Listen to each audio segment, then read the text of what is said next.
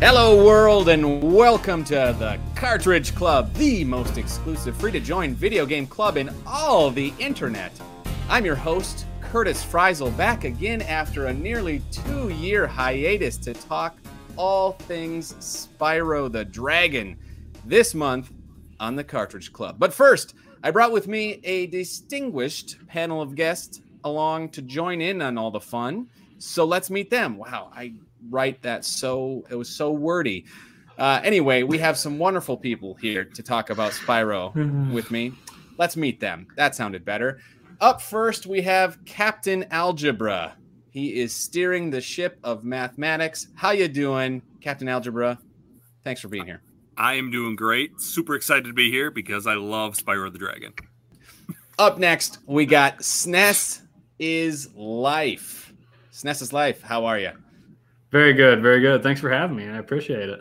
Absolutely. Thank you for being here. And of course, we got a Cartridge Club OG member, and that is in the form of Mrs. Q Dog. How are you doing, Melissa? I'm doing great. Thank you for having me.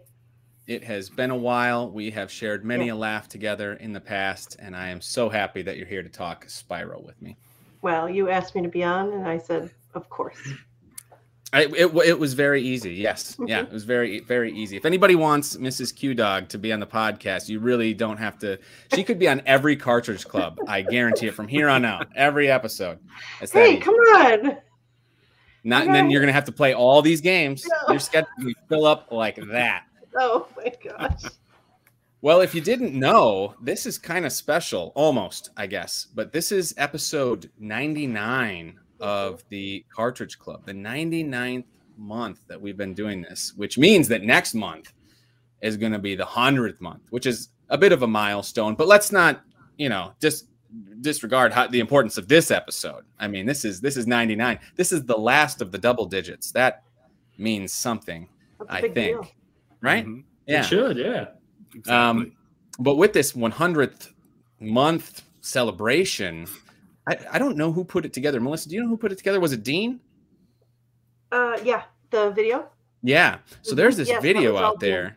Oh my goodness. If you guys haven't seen it out there in Cartridge Club world, you got to go check this out. I'm assuming most of you have because almost everyone's in it, which is funny. But it's just a compilation of a bunch of Cartridge Clubbers sharing their love and thanks and gratitude to the club, celebrating this 100th month that's coming up. There's surprises galore in it. People I haven't seen in years kind of showing up and sharing stories and laughing. And, we get a cameo from the Cartridge Bros themselves at the end, which was really nice to see them, Sean and Mark. And it was just a great time. Have you guys seen the video? Yep. Yes. Yeah. Did you participate in the video? I apologize if I... Is anybody in it? I know, Melissa, you were in it because you were like right before us. Mm-hmm. Yeah, I was in there somewhere too. Yep, I was in there. We're all there. Yeah, that just speaks to the breadth of how many people are in this group. Mm-hmm. Right? It's crazy. I mean, I admit I'm a bit of a lapsed Cartridge Clubber. It's been a second. I kind of took a bit of a hiatus after CC Portable wrapped up. But man, it is so amazing to see how this club has been thriving throughout the years and how it's transformed and grown and just what it is now. It's nuts. It's absolutely nuts. It's really something. Yeah, it's great. So if you haven't seen that video, please go to YouTube, check it out. And thanks to Dean Lasagna. Special thanks to him for wrangling that and putting that all together, because what a mammoth feat that must have been.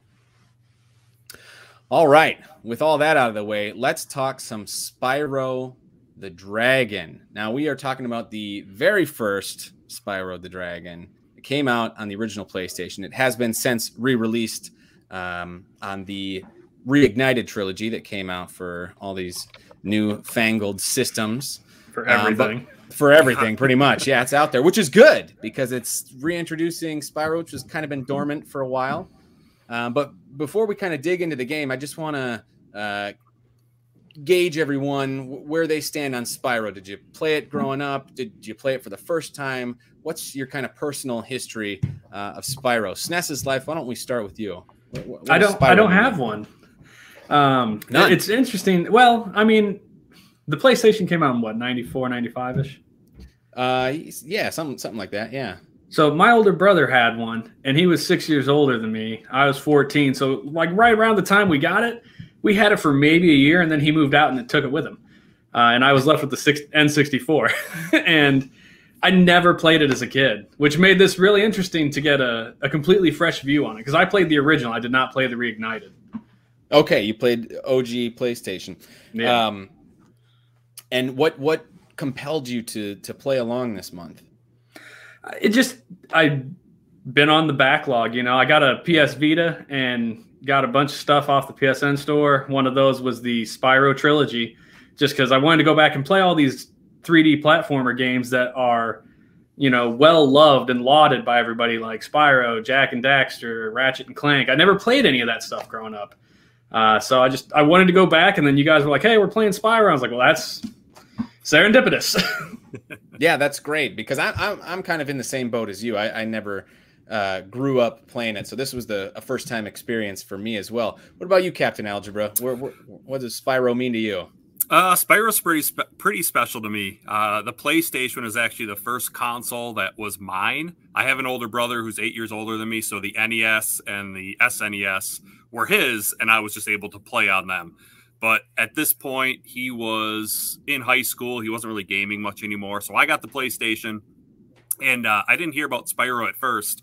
But a friend of mine that rode the bus, he brought it on the bus one day. He's like, hey, you got to check out this game. It's really fun. And so I borrowed it, played it a little bit. I was like, wow, this is really good. So then I actually asked for it for like a birthday or Christmas. And my mom got it for me, and I was hooked. And I've loved it ever since. One of my favorite PS1 games. Oh, that's amazing. So you've been there from the beginning. Mm-hmm. That's good. What about you, Melissa? Is this first time? Or? No, we did have it for the PlayStation, and I played it, and I remember getting stuck and not finishing it. And, that was years ago. And then when the Reignited came out, we bought that, and I've been wanting to play that again. I was like, oh, I'll play it on the newer system. And then when the Cartridge Club said we're going to do that for the Game of the Month, I said, oh, I'll play along. So that's amazing. What's more amazing to me is that you got stuck anywhere in this game. When we dig into the meat and potatoes of this, I want to know what was the spot that you couldn't get past. Then that's the problem. Well, I'm gonna kind of, sorry, but I don't remember where I got stuck. The thing. How can you do that? How can you tease me with that? I know. I just remember thinking, I don't know where to go from here. And then I was like, all right, I'm done. And so I never went back. It was probably the treetops level. It might have been. Certainly. Yeah. It's got to be.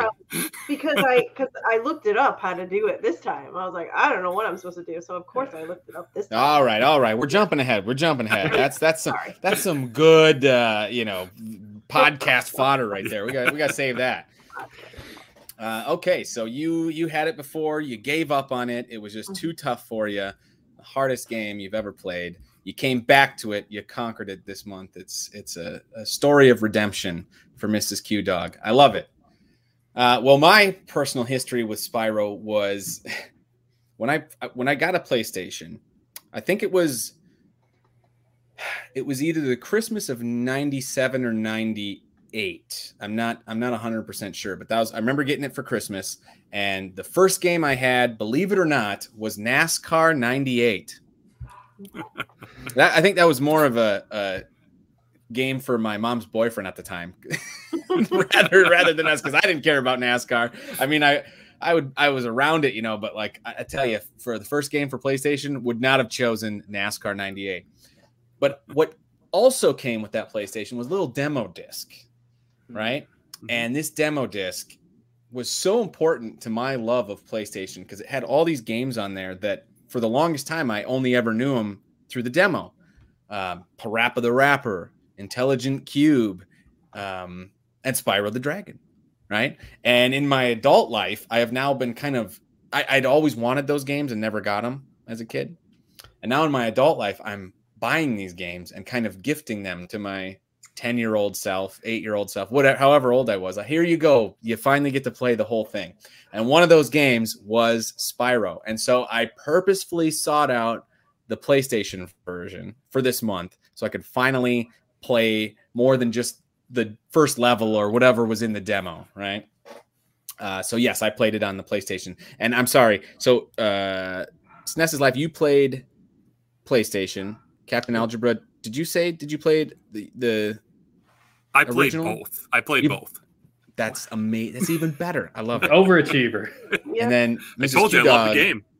you played the Reignited. I played the Reignited. Yeah. Okay, this is great. So then we got all perspectives covered. This is very cool.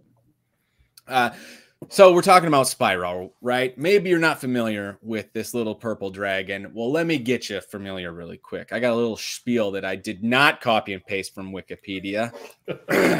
I did copy and paste from Wikipedia, but I'm going to read it anyway. And it goes a little like this. Spyro the Dragon. It's a platform game developed by Insomniac Games and published by Sony Computer Entertainment for the PlayStation. Came out September 9th, 1998. It's the first game in the Spyro series, and it stars the title character, a young purple dragon named Spyro and his dragonfly friend Sparks, who must journey across the Dragon Kingdom to defeat Is it Gnasty Gnorc or Nasty? Gnasty. It's Gnasty. They do. Yeah, they G. make a point of pronouncing that G, man. I love it. Gnasty Gnorc, who has overtaken the 5 dragon homeworlds by trapping the other dragons in crystal and turning their horde of gems into an army of minions.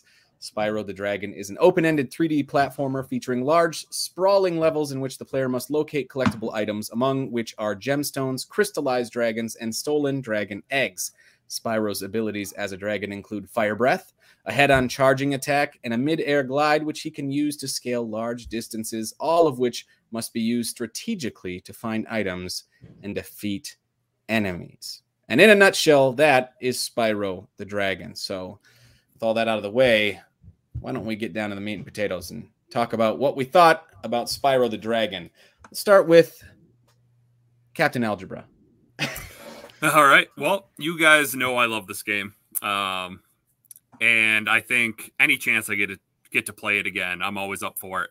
But one of the reasons I played both the original and the Reignited, because I had played the Reignited when it first came out, but I couldn't remember all the differences and stuff. So I wanted to see if I still remembered them correctly or not. And I definitely, I don't know, maybe it's nostalgia, but I think I still prefer the original game. There's just parts of the Reignited trilogy that I feel like they made harder. In what way? So first of all, the gliding in the original game, when you jump and you start to glide from the highest point, you just glide from that point. In the Reignited trilogy, you kind of like go down a little bit before you actually start your glide, which makes some of the glides harder to make. I feel like the flying stages are harder. It's either Spyro either moves faster or like the world seems smaller, and you can't quite control him as well as you could in the original PlayStation game. Yeah. Those flying stages were in each world to me the hardest. Yes. Yeah. Mm-hmm. But a welcome change to the regular formula. I love doing the flying stages. Yeah, they're definitely a lot of fun, and yeah, when you first play them, they can be tricky for sure. Yeah. You know, speaking of the Reignited versus the original, I played the original, but I did look up some footage from Reignited, and it looks like obviously they add more to the environment, more detail to everything, and it looks like they might have even made some of the gems harder to find. Like whereas in the original, you got a red gem just kind of sitting there in the grass. It might be kind of like hidden in a bush where you really got to kind of look for it.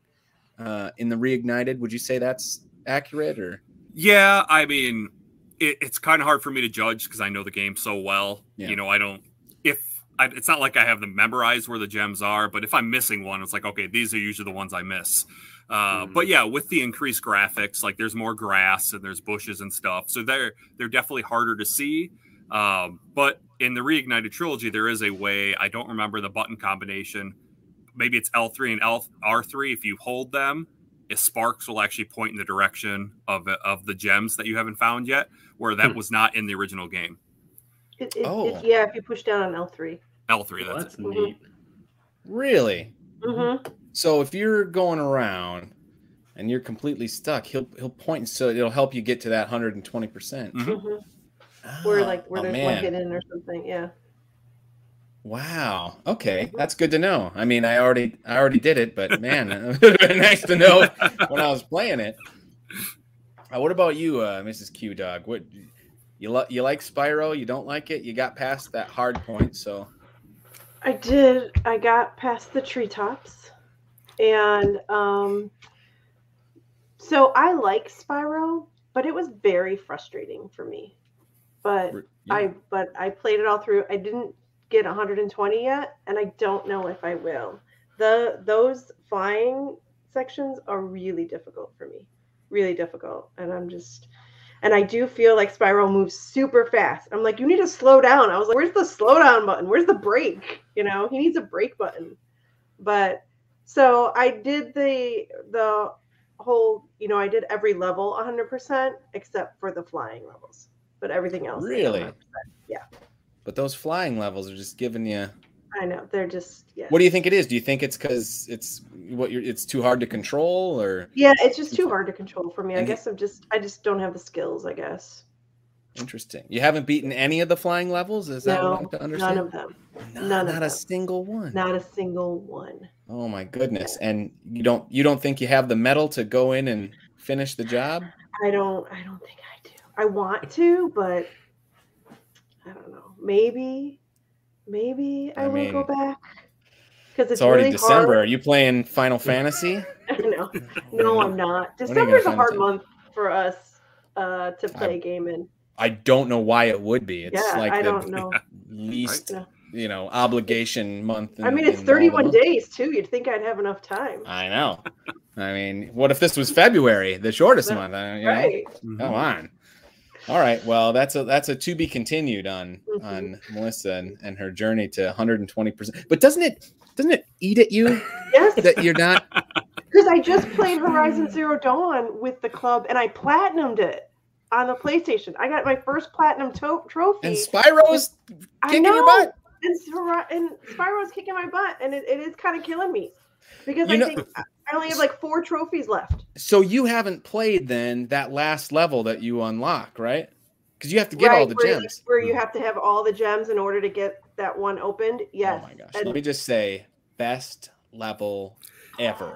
Maybe for sure. So much any fun. Video game. Oh my gosh. It's like they just saved it all for that, and they're like, we are going to reward you. So yeah, kind of missing out. Yeah, I know. You got to do it, Melissa. I know. I do. I believe Power you. I want you. We all believe in you. We'll clap real hard like Tinkerbell when Peter Pan dies. I want you to post on Discord when you get that 120%. All right, I will. SNES's life. Were you felled by the flying levels, or were you able to master them?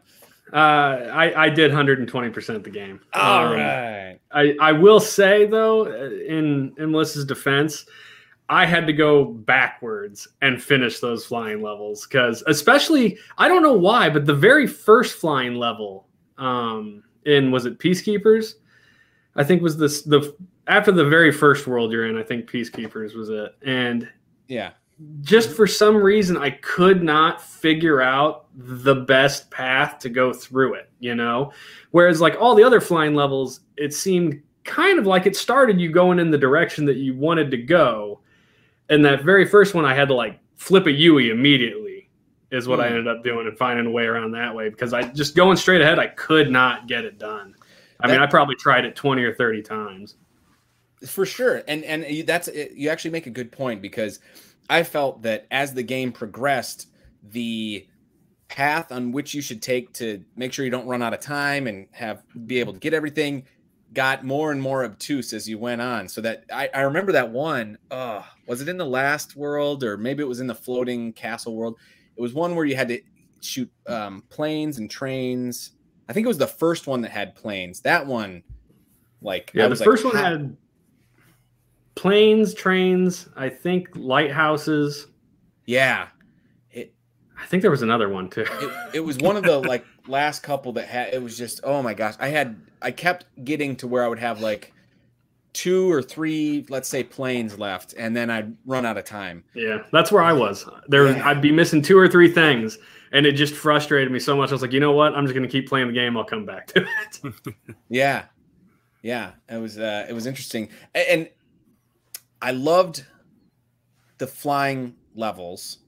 Like we said, it was a nice change of pace from the rest of the game. I wish there was more stuff like that. You know, it was like you'd get the 4 levels and then a flying level. I wish there was a little bit more variety, you know, in there. What it would be, I have no idea. But I think of, and we'll talk about this in a bit, but I think of Crash Bandicoot and how it's a similar thing. You're on a path, you collect everything, and how you would have, you know, the chase levels, you'd have the riding levels where you're riding the animal. There was a little bit more variety in it, whereas Spyro I felt was a little kind of samey a lot of the time, you know. Yeah. Mm-hmm.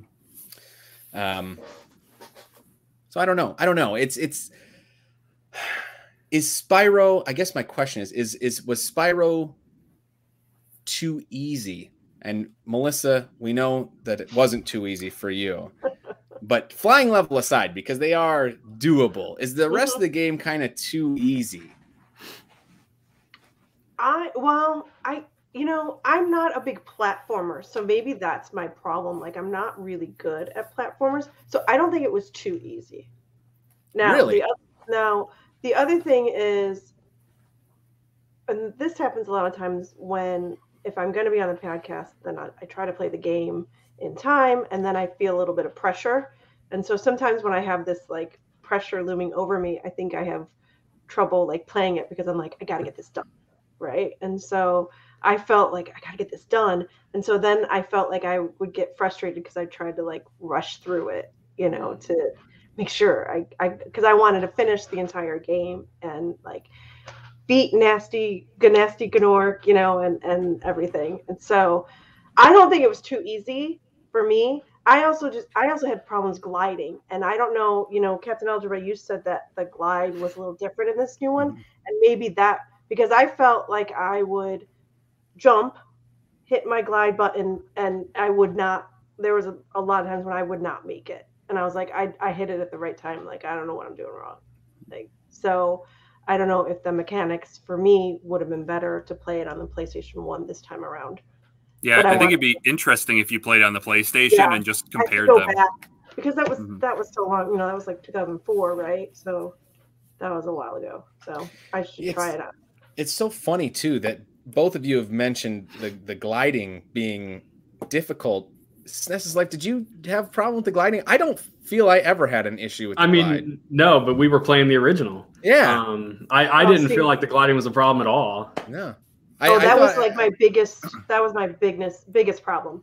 Anytime like that final level with the boss, the very final, and you had to go on the different platforms, you know, and they went away, and I was like, that's it. I can't finish this game. There's no way I'm going to be able to do it. Like I thought for sure I would never be able to do it because of the gliding. Because I knew that was all gliding and jumping. Yeah, the gliding's way easier in the original version. Yeah. Wow. I know. That is really weird. What a weird thing to tweak. Because I really like the gliding. Yeah. So I did think it was, I don't want to say it was too easy, but it almost, it was easy to the point that it became more like comfort food video game to me as I was playing it rather than like an actual challenge. Like I dug, it became, I can just kind of shut off my brain and play this, and it's chilling out after I get home from work or whatever, rather than this is like taxed. You know, I just played Metroid Dread.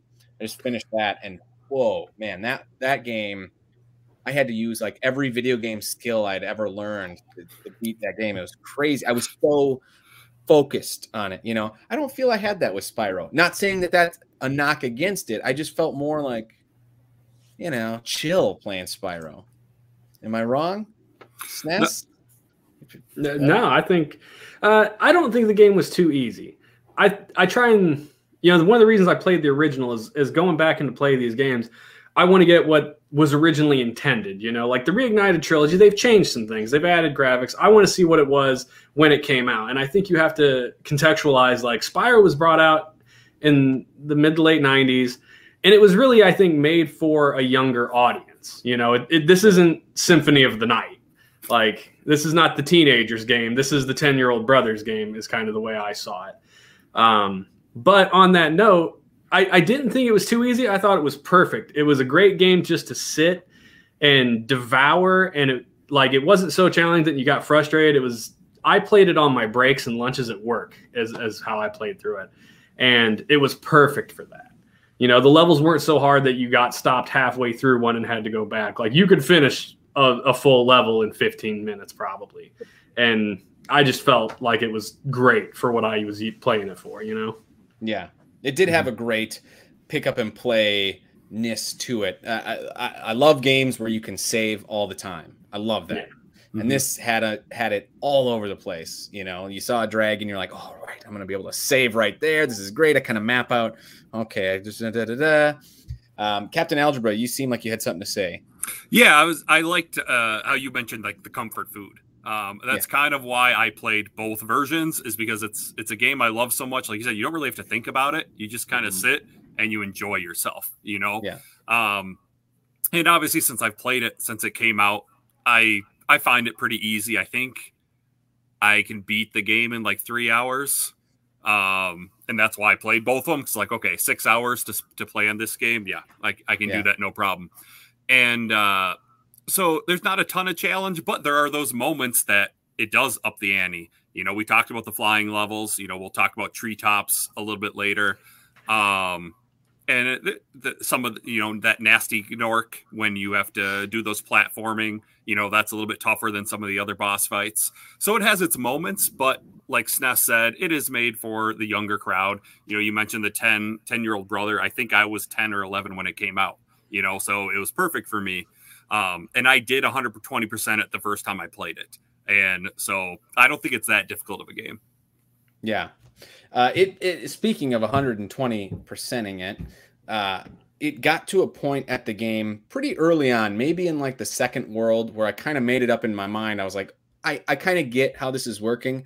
I'm not going to go through the whole game and then go back and collect everything. I'm going to collect everything starting now. And I won't move on until I collect everything. And then I'll go back and do those other ones really quick. So I'm all kind of caught up. And then from this point on, it's like every level I got to complete it, you know, 100%. Did you guys, we're all aiming for 120%. I think we all did it except for Melissa. Sorry, Melissa.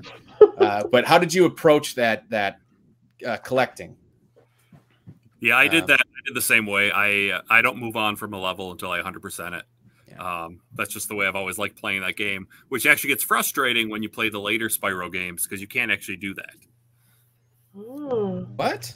Interesting. Yeah, so you have to get different abilities in the other Spyro games and then go back to levels to finish them. You have to backtrack. Okay. Mm-hmm. Yeah, Brutal. Yeah.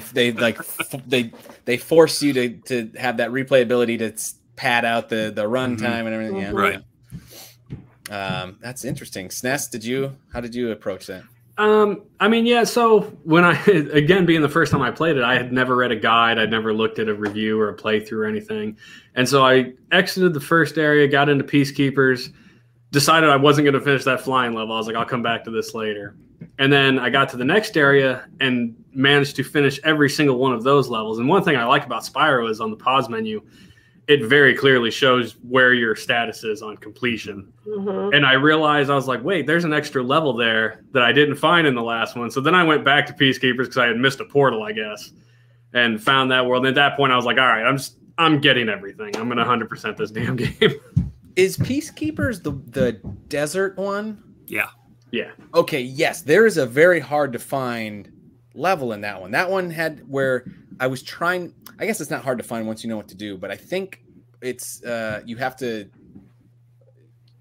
shoot the cannon or light the cannon, shoot it at a rock so it creates this like bridge so you can jump over and get to the level, right? Because you can see there's gems over there. I know I can get over there somehow. It's just a matter of how. How do you do it? And I don't know why I wasn't putting it together, even though I knew you could mess around with the cannons. There's not like, oh, and there is. I was gonna say there's nothing like pointing, hey, this is what you got to do. There is. There's like a target, I think, on the rock that you're supposed to hit, right?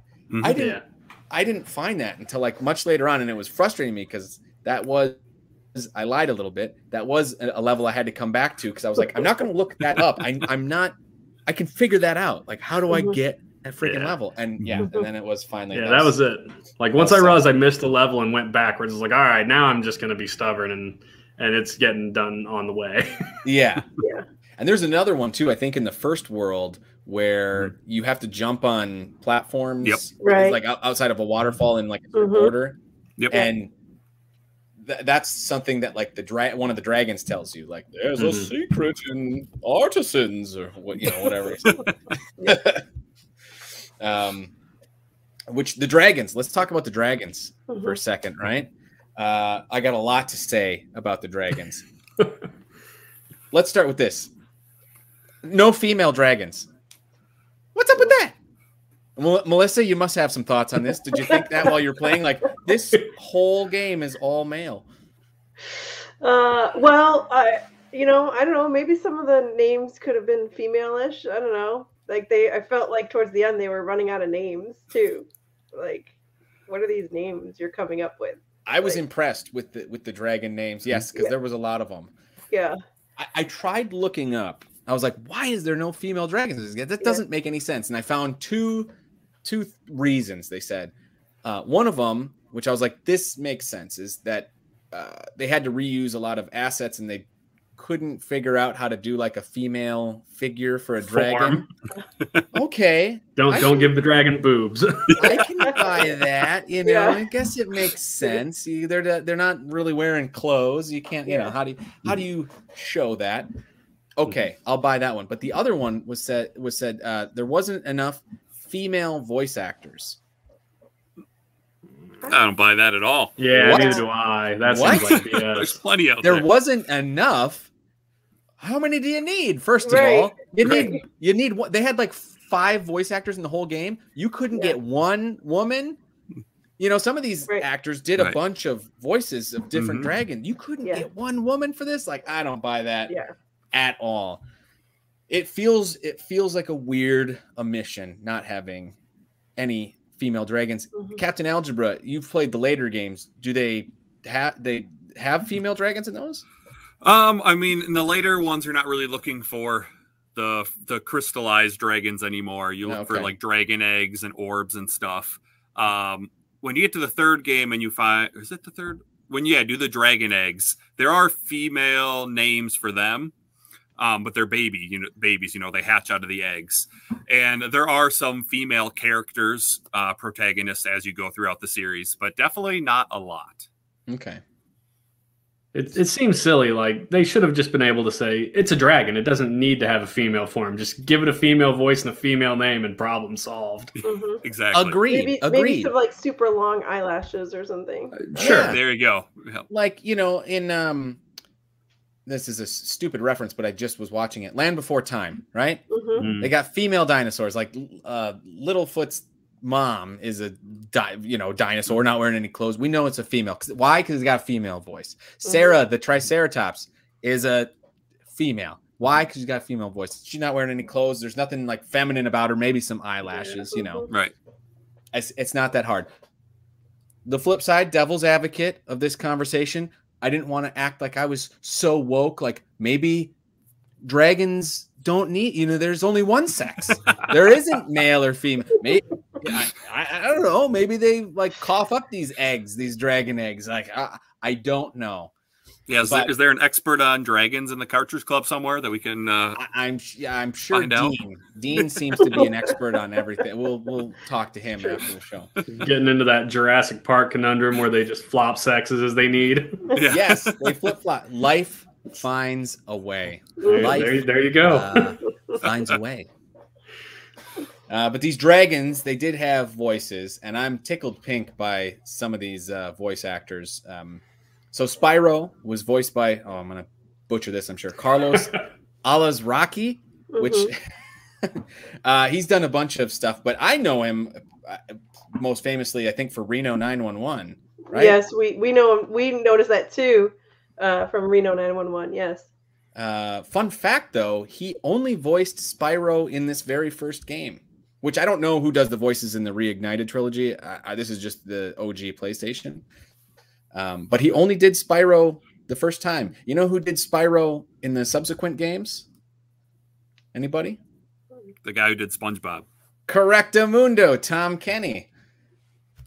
What a weird, strange. Who knew? Who knew? Mm-hmm. You know? But we also have, let's see, Jamie Alcroft, Michael Goh, and then my personal favorite, Clancy Brown. I don't know about you guys, but I am like such a Clancy Brown mark. I love this guy. He's if you don't know who he is, he played the guard in Shawshank Redemption, like the lead guard, you know, the mean guy. He's Mr. Krabby and SpongeBob, talking about SpongeBob SquarePants. You know, he's in Pet Sematary too. He's a big time character actor. I'm gonna name drop a little bit, but I was in a series. It was like a web series thing. I think it was called Aim High, and he played the villain in it. Let me just pick that name up that I dropped. But I never met him, but I was so happy when I saw his name on the call sheet. I was like, oh my gosh, me and Clancy Brown are in the same project. This is insane. But I never got to meet him, so that was a little disappointing. But I'm a big Clancy Brown mark. You guys, I wanted to talk about this. Does this mean anything to any of you? Yeah, I mean, he was obviously one of the more well-known people to me. I know him from Lost. He was in a few episodes of that. I don't know if anybody. He was in the hatch on the island, and he's the one who tries to run away when Desmond shows up, because he's trying to escape and make Desmond be the only one in the hatch. Yeah, I completely forgot he was on Lost. You're right. I mean, that guy, he's in everything, you know. And SNES's Life, you strike me as a big Michael Goh fan, right? I mean, come on. Name off some of the stuff he's done. I'm not going to lie. I did not pay any attention to the voice actors in this game. Like, I heard their voices, but I didn't recognize anything, and that's just something I personally don't look into. Yeah. I mean, you mentioned Clancy Brown. Like, I know exactly who he is from Shawshank. Mm-hmm. But yeah, I would not have been able to pull any of these people's voices and be like, oh, I recognize that. That's funny. I mean, I'm so attuned to his voice. It became a fun game for me while I was playing Spyro. Like, which dragons did Clancy Brown voice? You know, I could tell the voice. I was like, oh, he did this one, because he'd change it. He'd be like, Spyro, this is this, and Spyro, this is, you know, whatever the different voices were. It was really funny. I don't know. It became a little bit of a game for me.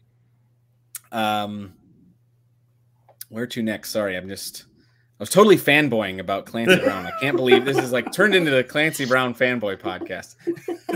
It's understandable. You know, he's a good actor. Oh, I remember where I was going with this. Speaking of Clancy Brown. Not off of that train yet. No, this train is not. He keeps dropping it. Keeps rolling. Clancy Brown is the voice of Dr. Neo Cortex in Crash Bandicoot. Oh, okay. So there's all these connections to Crash Bandicoot. Spyro and Crash have this weird, like, storied history over the years. You know, they both were kind of early mascots for PlayStation, although they were developed by different teams. Insomniac did Spyro, and Naughty Dog did Crash originally. Obviously, they share the Clancy Brown connection. They had those games on the Game Boy Advance. Mm-hmm. They had Crash Purple and Spyro Orange, where they were in each other's worlds doing the games.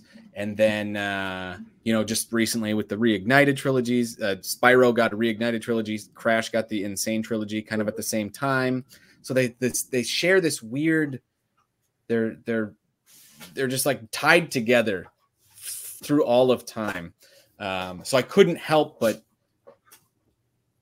calm down. My dog's freaking out on the ground. I couldn't help but keep comparing them as well, because the first game when I had my original PlayStation that I got to pick out was Crash Bandicoot 2. And so I am a total Crash Bandicoot fanboy. So we're talking about is this game too easy or not? Like Crash Bandicoot, that'll put some hair on your nuts. You know, that game is hard. If you want 106% or whatever the weird percentages in that game, you got to be good. I didn't feel that way with Spyro. You guys play Crash Bandicoot? Mrs. Q Dog, you played Crash Bandicoot? I have. I'm trying to remember which one we played for the Cartridge Club. I actually played along. I think the first Cartridge Club I was ever on was Crash Bandicoot 2, I think. Mm-hmm. It was one of the early ones. Yeah, so I did play along with that. I did play that game. I do like the Crash games. And where do you stand on Crash? Like, were you able to beat those? Do you 106% those? I'm not sure. I don't think I did. I think I just was like, this is good enough. I beat the game. I don't need to get all the crystals and see the 6-second secret ending. Yeah. Where one line is different. Is it really worth it? Captain Algebra, did you play the Crash games? Yeah, I love the Crash games. The first Crash Bandicoot game was the first game I got for my PlayStation. I think I got my PlayStation for my birthday, and there was that game, and then like NHL Face Off '97 or something.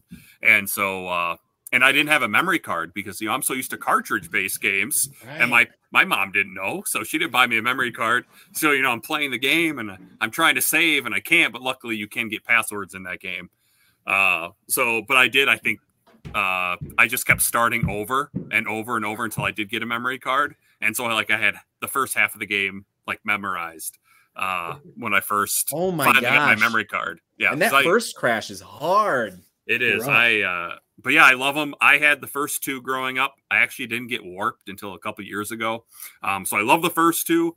The rest of the series, I've only played Warped, and the rest of them I haven't really played at all. So, but the first two, love them. Yeah. Now, let me ask you this. I'm going to put you in the hot seat. Crash or Spyro? Oh, that's tough. You got to erase one from history. Which one do you erase? Oh, man. That's just rude. Well, he's the big Spyro mark. I want to see. I'd probably erase Crash. Oh, wow. I think it, from like a single game standpoint, I probably like Crash Bandicoot 1 the most out of like the Spyro games and Crash 2 and Crash 1. But as a series, I feel like the Spyro trilogy on the PS1 is better than the Crash trilogy. Really? Mm-hmm. I'm not a huge fan of Warped. So okay, fair enough. I'm the same way where I do like Warped, but I didn't have that growing up. I had the first two, and I didn't get Warped until I remember renting Warped a lot, but I never owned it until I was an adult. Yeah. SNES's Life, you want to weigh in on this, the big debate? Oh, what? What's this? Do you hate Crash? Where's he going with this? He's got his hands over his eyes. I'm shamed. So we had Crash was one of the first games my brother had for the PlayStation. I remember playing it. And like I said, when he moved out, the PlayStation went with him. And I never played Crash Bandicoot again until literally last weekend. I got the Insane Trilogy and I played it on stream for like half an hour at the end of my normal stream. So I have never beat any of the Crash games. I do have a copy of the original for my PlayStation now that I turned it on to make sure the damn thing worked. But yeah, never played through any of them. Never played 2, 3, never played racing, none of that. Like, you call yourself a gamer. Wow. Oh my goodness. You heard it here first, folks. Look, in my defense, my name is SNES is Life, not PSX is Life. That's fair. That's fair. I'll give you that one. Well, you know what? You're really fortunate because those games rule, and I think you're going to have a ball when you actually dig into them. You are going to love them. Crash Bandicoot 2 is one of my personal favorite games of all time. I would put that. I don't know if it makes my top 5, but it's definitely in my top 10 for sure. I will say I love the Crash Bandicoot commercials where he was outside of Nintendo with the bullhorn, like, "Hey Mario, come outside!" Those. Oh, those are great. He was who I saw as the face of PlayStation in the '90s. You know, because those commercials were so just out there and boisterous. Yeah. Sure. Now, did you guys know? Oh, sorry. Yeah, I just want to say, if you ever do SNES, go back and play the Crash games. I do highly suggest you play the original versions over the Insane Trilogy. Everyone talks about Crash being hard. It's made even harder in the Insane Trilogy just because of like the weight of Crash. He just doesn't feel the same. They changed physics. Yeah. I would agree that it is definitely harder on the Reignited trilogy. Did you guys know that there is in the PlayStation version? I don't know if you did this SNES Life, but there's a hidden demo for Crash Bandicoot Warped. Did you guys know about this? Mm-hmm. I did not. So on the start screen for Spyro, if you press L1 and triangle, it goes to this demo. First it shows a little video with like kind of pictures from the game, and it says like new Crash coming out soon, and then it drops you into one of the levels where you are riding the jet ski as Coco, which I thought was an interesting choice. I was like, wow, they're dropping you into a level as Coco, which I guess was a new thing. I don't think you'd played as Coco until the third one. Yeah, no, you didn't play as her in the second game. So that was kind of cool, but fun little Easter egg, on Spyro, again connecting them to the Crash franchise. And I think Crash Bandicoot Warped had a similar thing for Spyro, right? Yep. Mm-hmm. Yeah, it wasn't as easy. It was like a more difficult code to enter. It wasn't just like the two buttons, but yeah, there was a way to get to Spyro in Crash Bandicoot Warped. I love stuff like that, though. Mm-hmm. That's such little Easter eggs like that. Really cool. Some other little tidbits of trivia for Spyro. He was originally supposed to be green, which is interesting because he's so tied to the color purple. Right. It's funny to imagine him ever being green. I guess they changed it because they thought he'd blend in too much with the grass. And then a really interesting piece of trivia: the music was done by Stuart Copeland, who, if you don't know, was formerly the drummer for the Police. Talk about a random, like, who would have guessed he did video game music? Did the music stand out to anyone, SNES? Did the music stand out to you at all? I really like the music in the game. Now, I don't know if it's changed in the Insane Trilogy, whether it's a redone set of those tracks or if it's entirely different, but the original PlayStation version, the music was good. Yeah. Like, it did loop eventually, but it wasn't obnoxious. I mean, they were long and each level was different and independent, so I enjoyed it. Yeah, go ahead. It feels like the music fits all the levels well, too. Whatever theme you are, whether you're in Peacemakers and it's the desert, and it's kind of got like more of a war, like drum beat to it and stuff. Mm-hmm. And you mentioned the Reignited trilogy. You would think, since I played both, I would have an answer, but I like I said, I've played it so much that like the music just kind of, I zone it out and I'm just playing the game. I think they're supposed to be the same. It's the same music, just updated, but I could be wrong.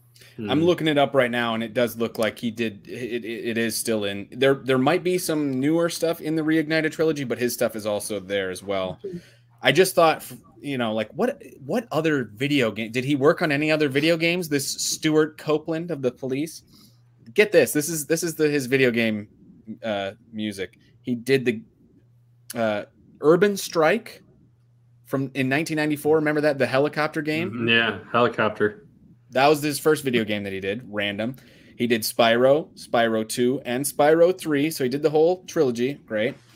Then he did Alone in the Dark, The New Nightmare in 2001. Spyro Enter the Dragonfly. And then his music was, I guess, in Guitar Hero, one of the Guitar Heroes, but he didn't do the music for the game. And that's it. And then the Reignited trilogy. So he's done a lot of music for film and television and stuff, but video games, he is and really Spyro tied to. He's really tied to Spyro. I feel like that's someone on the development team probably knows him or knew him personally. How would you get involved in that? Right. It seems like a weird grab. Kind of, Especially he's like, man, we need music for this new PlayStation game about a dragon. Like, who should we call him? How about the former drummer of the Police? Like, that's. And what is it with drummers and like doing music? Wasn't who am I thinking of? Trent Reznor. Was he a drummer for 9 Inch Nails? 9 Inch Nails. Is he the drummer? Not He's in Nine Inch Nails. Moving on. Obviously not our genre of music. No, not at all. Have any of you played the sequels, specifically the immediate sequels, the PlayStation ones? I know Captain Algebra. You have SNES, no?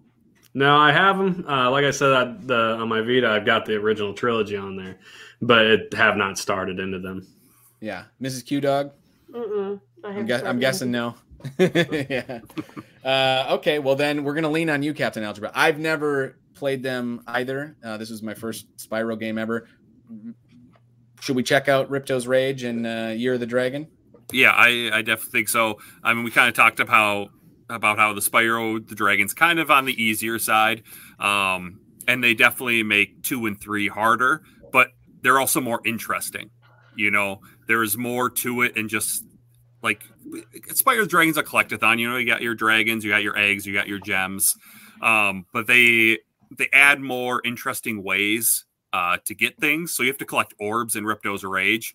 But you have to do these different types of, you like go through these portals and have to do different objectives to get orbs.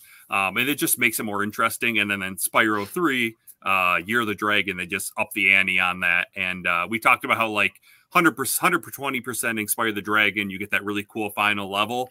The final area in Spyro Year of the Dragon is way better. It's very cool. So really? I think they're all worth playing, and they're all worth 100%ing. Okay, good to know. I am now. Sorry. No, go ahead, Melissa. Yeah. Did you play the Reignited 2 and 3 as well? And is it different, like the first one? Or yeah, I would say they're very similar. There's probably slight differences, but I haven't played the Reignited trilogy for a few years when it came out. So I can't remember really the big differences. All I know is I was able to get through the Reignited trilogy and platinum all 3 games without too much issue. So I think they were all pretty close to the original games. Wow. Well, yeah, I'm definitely interested in checking them out. It scratched an itch that I want to keep scratching now, you know. Like I said, it was a gift to myself. So I really have only ever wanted to play that first one. But yeah, the game ended and I wanted more, you know, which I guess that's always a good thing. A couple other things I want to touch on before we start to wind down on Spyro. The boss fights in this game, they were kind of weird, were they not? They weren't really boss fights, not in the traditional sense, right? No, I mean you had to hit them each like 3 or 4 times maybe, but yeah. And they were all kind of, I don't know, other than the very first boss, in my opinion, they were all just kind of lackluster. But the first one made me literally laugh out loud when you burn his cloak off and it's a sheep on stilts, and I was like, that's hilarious. And I'm sad that something silly like that didn't carry through to the rest. Yeah, I was kind of, and it's funny you bring that up because I was thinking that too. I was like, oh, I hope they're all clever like this, and yeah, they weren't, and they were almost like chase, like Gnasty Gnorc at the very final boss was kind of like a chase, rather than they all did have a chase segment element to them. His was the worst because there were so many like thin walkways you had to run across, or like Melissa said, the gliding part we had to jump the moving platforms, right? But they were all definitely, like you said, chase sequences. Yeah, they just all felt like another level. They didn't feel like boss fights. Yes, yes, nail on the head. Which is going back again to the sequels. There are more traditional boss fights in those games. That's good because if there was anything that let me down in Spyro, it would have been the boss fights. Yeah. A little lackluster. Yeah. And then Sparks, we haven't talked about Sparks too much, his little dragonfly friend. I didn't realize until like 75% of the way through the game that was the health meter. And I thought it was so random, the health in the game up to that point. So you got this little dragonfly buddy, and he changes colors, and you can, when you get to certain areas, he can eat like butterflies or whatever to kind of replenish your health. And so I didn't realize that's what was happening. And so I was like, why is it sometimes I get hit 4 times and then I die? Sometimes I get hit 1 time and I die, 2 times. Like what? There's no rhyme or reason to this. Like, it doesn't make any sense. You didn't notice the color change? I did, but I didn't. And I'm sure a dragon, I don't know. I'm sure a dragon mentioned it too. Like the dragons are, telling you all the secrets of the game. I completely, am I the only one? You're all looking at me like I'm an idiot. I made it into the peacekeeper, so I made it out of the whole first area before I realized it. Okay. It wasn't until I was getting shot by the guys with cannons that I realized, oh, he just changed color and now he's gone and now I'm dead. And that's when I picked up on it. So I mean, I made it into a little bit into the game before it clicked for me. Yeah. Go ahead. I was the kid that read all the manuals before I played a game, and so it told you in that. So maybe Curtis, next time you want to read a manual before you play. You know what's funny is I have the manual too. Didn't. I will say though, love that idea as the health meter. I thought that was a great. Yeah, and the way you replenish it, that was a neat little, very creative touch to the game. And also, he was useful. Like, as long as he was there, he would fly within a certain radius. You can collect gems. Yeah. Yes. Which made really you want to keep him. Yes. Right. It was really annoying when he was gone. Yeah. And then you have to be super accurate with running into a gem to make sure you collect it. Yes. Which he was very to me a lot because I didn't realize I was supposed to feed him to replenish him. So I was like, butterflies, screw those, let's burn them. Well, Sparks gets more involved too as the sequels go on. Not so much in 2, he can just find your gems in that one, but in 3, there's actually Spark specific levels that you play as Sparks. Yeah. So. Sounds neat. Mm-hmm. And the last couple of things I wanted to talk about, just challenge-wise, the first one was the collecting of the eggs, which that was tough, chasing little wizard guys around. But it was weird that they only did it in the first 3 worlds, and then they kind of abandoned it. Once you get to 15, you're done. Isn't that weird? It was a little strange, right? Yeah, I've always thought that was weird. Because then you're looking, like you mentioned forward, the menu, your pause screen, and you can see all your stats. And it's like, oh, the first 3 level worlds have eggs, and then there's none. Yeah, it didn't make sense. Very, you got them all, and you would think as the game went on, as you got further, it would get harder to get the eggs, or there would be more eggs, or anything. And nope. I wonder if that was they ran out of time when they were building the game. And they're just let it go. Yeah, we like what we got, but we don't have time to do more. I don't know. It's just really could be. Right. It does seem really abrupt. It does. Or it was an add-on. They finished the game and they're like, oh, we need a little bit more. So they put it in certain levels where they could fit it. It's true. That is, yes, that's a good theory. And then, of course, perhaps the most difficult thing in the game is the treetops level. Right? Almost without a doubt. Yeah, this is, if you're collecting everything, this is the level that's gonna give you a run for your money, I think. In fact, it was the first level that I got so frustrated I had to look up. I was like, what do you do? Right? Yep. That's where I gave in and looked it up. Yeah. It was also the level, the only level where I left and came back to. You were talking about how you finished every level before you moved on. Yeah. I did that too.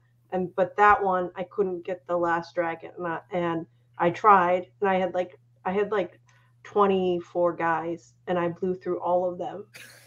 And I was like, I'm done. And I was like, I'm done, and I moved on to the rest of the game. And then I think I did it before I beat Ganasty. And then I went back and I did it within 5 times at that point. But did you looked it up? Oh yeah. Yeah. I looked it up. Yeah. And isn't it funny too? So what we're talking about, if you haven't played the game, you're collecting gems, and this level has this mechanic where you have to run down these ramps really fast and kind of launch yourself off them to get to the next platform. And there's some tricks you can do where the further you run, kind of the further you can fly. And so some of the, combos is you're running and jumping, and you want to keep your momentum going so that you can go around in a circle and get further. Did that make any sense? Yeah. But it's not as clear cut where you're supposed to go to keep that momentum going, where you're supposed to keep running. That's where the difficult part is. So is it difficult? No. Figuring out what to do, that's the difficult part. Once you know what to do, it's kind of, I could do it every time. Mm-hmm. But that initial figuring out, like, wait, I'm supposed to like turn here. Mm-hmm. Yeah. Oh, and then I can run around there to keep my momentum. Oh, and that's how I get to that platform. Oh, yeah, it's definitely not intuitive on which way to go. So I still remember the first time I played it back in the day, because the thieves who are running don't reset. The only way they reset is if you start the level over. So I actually left the level, came right back in, and I'd already collected everything else. So I just specifically followed the thieves. And that was the reason I was able to figure out the path to go. Oh, that's really interesting. That's great that you remember that from when, because, you know, this is like early internet where you couldn't just find this stuff. Like most times to figure this stuff out, you'd need a magazine. Right. You know, I had to figure that one out on my own. I didn't have internet to figure it out back then. Yeah, kids, this is how it used to be back in the. You couldn't just look it up on the internet. Mm-hmm. We'd have been on the playground going, "Did you beat this level? Yes! How did you do it?" Yeah. Exactly.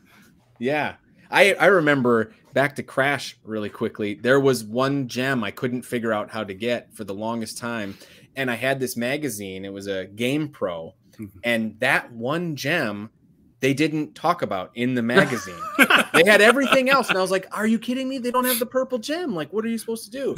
And what it ended up being was there was a box, like a stack of nitro boxes that you're just supposed to jump on and you won't blow up. It's like a secret, right? But any other level in the game, if you touch them, you're going to die. Kill you. Right. Yeah. But this particular one, you can just jump on and it'll like transport you to the next level.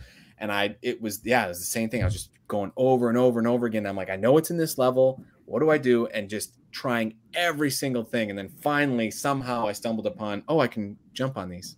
And there it was.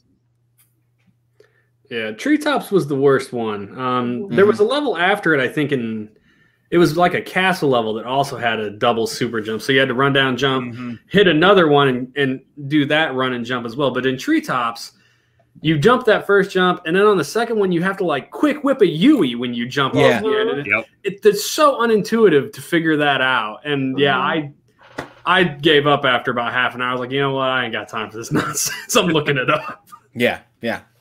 Did anyone? So, sorry, go ahead, Melissa. I was going to say, you did a Yui, and you went up. You went the wrong way. Up, you went up a speed run. So you had to go backwards. And so you're like, why would I do that? Yeah. Very unintuitive. Yeah. Did you struggle with anything else in the game? Like anything that gave you trouble that any can remember? I mean, the biggest things for me was that Treetops level and chasing the guys around like the circle to get the egg, like not wanting to fall in the magic lava or whatever. The water or whatever killed you. Yeah. The flight levels were my issue. Oh, right. Yes. Yeah. Okay. Yeah. Well, there you go. Was there anything that anyone would like to add before we start getting down to the nitty-gritty of Spyro? Did I miss anything? Did I forget anything? Did you guys... Oh, well, you guys played the PlayStation. Do you have skill points in the PlayStation 1 version? No. Okay. What's Never that? mind then. Yeah. Well, what is it? What is it? Yeah. Explain. In the Reignited, they have skill points in certain levels. It's not in every single level, but it's almost. So, like, a couple of the bosses, if you do them perfectly, where you don't get hit by the boss as you're trying to defeat him, you'll get a skill point. And then after you do so many skill points, there's like a art book that opens up that you can see the artwork of all the dragons and stuff. So it was just kind of like an extra, almost like a trophy, but it's within the game. So it's not like not a PlayStation trophy. It's within the game. So it doesn't give you like any physical bonus type thing in the game. You just unlock like art and stuff. No, it's just, like extra, like, extra mini achievement within the game. Yeah. It's still neat to see that kind of stuff. Yeah. Yeah. Yeah, they actually started the skill points in Ripto's Rage. So in Ripto's Rage and Year of the Dragon, they have them on the PlayStation. And I believe, I can't remember what you get in the third one. It might be the same as the second one, but the second one you get like an epilogue that you can kind of page through, and it tells you kind of things that happen to some of the characters that you met throughout the game. Oh, that's cool. Well, good for them. They kind of added more stuff for them. We brought it up a couple times, but since we're getting near, I think, the end here, and other than Melissa, who didn't unfortunately finish the game, we've all, I think, Curtis, me, and Algebra have all said that the nice thing is at the end, when you unlock that last level, that's really what you're looking for. I mean, we discussed like, the flying levels, you finally get to fly, but in that last level, you kind of get some open-ended flight areas. Yes. Yeah, that's great. That bonus level at the end was probably my favorite level just because of that. Like, you finally got the freedom just to be like, without a timer, go fly. Yes. Yeah. Mm-hmm. Yeah, that was... No, go ahead. I was just going to say that was great, and then I had no other thoughts after that. Mm-hmm. Yeah, it was just cool how, like you said, without the time, like you could actually just stay, like you'd go to glide and you just stayed flying the whole time, and you could keep going back. Like if you dove down, you could go back up to wherever you jumped off from. And I just liked how, as you went through it, you got higher and higher and higher, and then you could just find all the rest of the secrets in the level. Yeah. Now you, Captain Algebra, said that, was it the third one? You said the last level, and that's even better. Mm-hmm. And that's the thing that makes me want to go play that game right there. And I'm like, there's a level that gives you even more freedom. Yeah. It's harder for sure. Yeah. It's harder, especially if you want 100% it, but it's a lot more interesting than the last level in Spyro. And sorry, which one? That was the second or third one? Third one. Okay. The second one it's kind of boring. Is it the skippable game? Yeah, it's like, well, I mean, the game itself is good. It's just what you get for 100%ing it isn't really worth it, in my opinion. Yeah. I did feel satisfied when I got the little extra video, the ending, that was good. I felt like I had earned it, I hate when it's just, like I always feel like the Crash Bandicoot games barely do anything. They give you like a tiny video. This one was at least like maybe like a minute long or something. I don't know, whatever it was. It felt like, okay, I'll take that. That's good. I have a question again, Captain Algebra, because you've played through the entirety of both. So one of the things I really enjoyed about Spyro, at least from the original PlayStation version, is he just poured out that 90s attitude, man. Like, I don't need you. I'm the best. I'm the greatest. Go off. Did they hold that through, or did they like tone that down? I mean, it made me crack up in this game. It was very, it took a lot after Sonic the Hedgehog, I thought. Yeah, no, I think he always kind of has that attitude throughout the trilogy. It gets toned down a little bit. It's because he kind of wisens up a little bit and realizes it's not going to be as easy as he thought it was going to be. But yeah, he still always has a little attitude. Okay, as like one of my favorite points was early on, you free a dragon, and he's like, "Let me tell you this." Spyro's like, "I don't need to hear this," and just runs off. And you're like, "Wait." Yeah, there's some pretty good humor in the game. I thought I'd accidentally hit a button and skipped it, and it's just part of it. Right. One of the things I did want to mention, one of the funniest things, I don't know if you guys figured it out at all, but in Peacekeepers, in that second hub world, you have those guys who will run into the tents and hide from you. And if you burn the tents while they're in there, sometimes they'll turn around and moon you. Yep, I saw that. What? I didn't see that. It's hilarious. You burn the tents out, and they're like turn around with their pants down, and you're just like, "Oh, good God!" Yeah, some will be afraid of you and like be shaking, but other ones, they'll like stick their tongue at you and then turn around and moon. I miss that stuff. That's why. See, that's why '90s games were so great, because they had that tude. I miss that so much. Yeah. That snarky '90s-ness. Well, I think we've pretty much said all we can say about Spyro. Would you agree? Yeah, I think so. But as we know, the Cartridge Club isn't just about the 4 people or 5, however many people that are on the podcast. It's about the whole club. And so one thing we like to do is reach out to the club and ask them to give a little 3-word review if they've been playing along this month. And they certainly did. and I'm going to get them right now. Where are they? Okay. Some great, good creative stuff, by the way. Let's go through these. So JJS Boyce says, my 3D inauguration. And does that mean that was the first 3D game that they played? Probably. Yeah. Sounds like it. Was there. You know, if you were on PlayStation, you have a 64 or something, I could see that happening. For Great sure. one. Round 2 gaming. Dean says, reignited my nostalgia. Very clever right there. Gamer.io said super, nostalgic fun. And he said he's a newcomer who joined in the fun this month. So welcome to the Cartridge Club, Gamer.io, and thanks for playing along. Frantic said the coolest sunglasses, which is a bit of a spoiler, as that's what you see in the 120% ending. RPG Tour Guide said series deserving reigniting.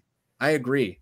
You know, Crash Bandicoot got the Crash Bandicoot 4. It's about time. Where's this new Spyro? You know, where it's even though there's been sequels to Spyro, you know, the original team kind of left after the third one, and then it, much like Crash, kind of different people took over. So I'm with you there, RPG Tour Guide. MC Bone says super comfy collectathon.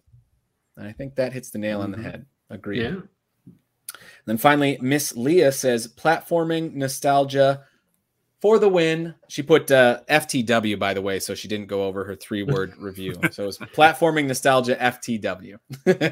Very good. Clever use. There we go. So that was some 3-word reviews. Do you guys have some 3-word reviews that you would grace us with? I'll go. I guess I'll go first. I'll get the ball rolling. I'm going to say childhood hole filled. As I was saying it, I realized that childhood gap filled. There we go. It was something that was, long time coming. I finally got to play it. That's what I meant by that. There's a cut. Who wants to go next? SNES, you got a 3-word review for us? I think my original reply was holds up well, but I would also just say, like, play the original. Because it holds up well. Like, for a 20-plus-year-old game, I played the original version and it was still very satisfying. I think the graphics held up well, the music and sound were good, and it's just as playable today as it was then. Yeah. And not every game can do that. That was great. You gave us 2 3-word reviews. Play the original, holds up well. Great. Captain Algebra? I would just I'd go with a nostalgia trip. Oh, okay. I heard something different at first. Did we all hear something different there? Did I not enunciate enough? A nostalgia trip. Very good. Yes. And finally, finishing us strong, Mrs. Q Dog. What do you got? No, it's not. The best one. Save the best for last. Pressure. No. I'm gonna say frustrating but fun. All right. So I still had fun. I can dig it. Well, if you thought that it was going to get difficult with the 3-word reviews, getting put on a spot, oh no. As you all know, when Curtis hosts a Cartridge Club, he always brings along with him the 3 questions of doom. So here we go. I'm going to kind of roundtable this. We don't need to go one by one and get your answer here, because I think it's going to be pretty obvious when I ask them. But question number 1, is this game worth playing? Yes. Yeah, 100%. Easy. 120%. Okay. That was I see what you did there. Right. But that was a softball question. Let's heat it up a little bit. See what I did there? Should this game be in your collection? Yes. Yeah. Especially with the availability. Yes. Mm-hmm. Agreed. Yeah, I think so. I'm going to keep it in the collection. I'm not going to purge it. The big one, question number 3. Out of 5 being the best, how would you rate this game? Do you allow halves? I forgot. I forget. Very funny, Melissa. I don't think you have forgotten. As we all know, I do not allow halves. You go right down the line. 1, 2, 3, 4, 5. That's all you get. I'll give it a 4. I'll give it a 4. I don't think it's a 5, but it was a very enjoyable experience for my first outing. Yeah. I'm gonna go 5. You guys, you know how much I love it. All right. I'm gonna have to say 4. I 4. can't give it a 5. Mm-hmm. I'm gonna go. Oh man. I'm gonna go 4. I almost gave it a 3, but I'm gonna go 4. Ooh. Why did you almost give it a 3? I almost gave it a 3 because I felt like there wasn't enough meat on the bone. I wasn't challenged enough. But in the end, like SNES's Life said, this is you got to think of who this game was geared towards, and it was for kids. And I think what they set out to do, they accomplished. It's not a perfect game, but it's above average, and so it gets a 4. So there we go. That actually wasn't too bad. Probably the easiest 3 questions of Doom ever in all of Cartridge Club history. Very good. I want to reword those questions of Doom. I don't know about that. You handled that so well. Not a single bead of sweat on any of you. Wow. Questions of mediocrity. Look at that. All right. We're not reviewing the questions of Doom. Okay, they're set in stone. So that's all we got to say about Spyro. But what is coming up in the Cartridge Club? I'm sure you're all wondering, and I don't. To be honest, I know the first game we've announced, but Melissa, have the other 2 games been announced yet, or is this like a? They have not been announced. So oh gosh, this is a Cartridge Club we are announcing it to the world. A lot of pressure there, Curtis. A lot of pressure. This is a lot of pressure. There's a lot. You know what? I'm not gonna bear this burden on my shoulders. I'm gonna point to one of you, and we're gonna go right in order of the months. Okay, so announcing December's game is gonna be. It is Final Fantasy VII, the big 100th episode. Final Fantasy VII. You can either play the original or the remakes that have come out. I can't believe the Cartridge Club has not played Final Fantasy VII. When I saw that was coming up, it blew my mind. Mm-hmm. Right? Yes, it's been on, I think, a lot of people's want list for the Cartridge Club. So we think 100th episode, it's gonna be a good one. That's a good one, fitting of the 100th episode for sure. Very. Mm-hmm. And then starting 2022, the very first game of the new year is going to be me. That's Revenge of Shinobi. That's kind of rude making the SNES guy announce a Sega game. I wanted to see it come out of your mouth, but look, I will say the Shinobi series is a great series of games, though. Like, they are super fun. See, there you go. That's why I chose you, because you can be a SNES fan and a Genesis fan. There's room for both. It's not an either or thing. Right, the console wars are over. Console wars are over. Teamwork makes the dream work, people. I've never actually played, I don't think, a single Shinobi game. They are over, but Nintendo won. Now, is Revenge of Shinobi? That's funny. Is Revenge of Shinobi the one that has the like Spider-Man and Terminator and that one depending? Yes. Okay, that's really cool. And depending on there's so many different versions of the game. You don't know which bosses you're going to get until you play it. Right. Right. That's really cool. That'll be a good choice. Whoever picked that, well done. Good cartridge game to start off the Cartridge Club in 2022. And then, of course, Captain Algebra. What's coming up in February? It would be Portal 2. Ooh. That's a good one. That's a good one. I think a lot of people are excited for that. Do you think they chose that because February, Valentine's Day, there's those like heart cubes? The Is that the companion connection? cubes. I don't know. Right? It could be. I don't know. That game's amazing, though. So whoever good. wrote the dialogue for that game really earned their money, in my opinion. And Stephen Merchant and J.K. Simmons, their voice work in that is nothing short of stellar. Really funny. It is great. So 3 solid games coming up in the Cartridge Club. Really fun. Join along if you can. If you can't, you don't have to. That's the way the Cartridge Club works. You don't have to. That's it.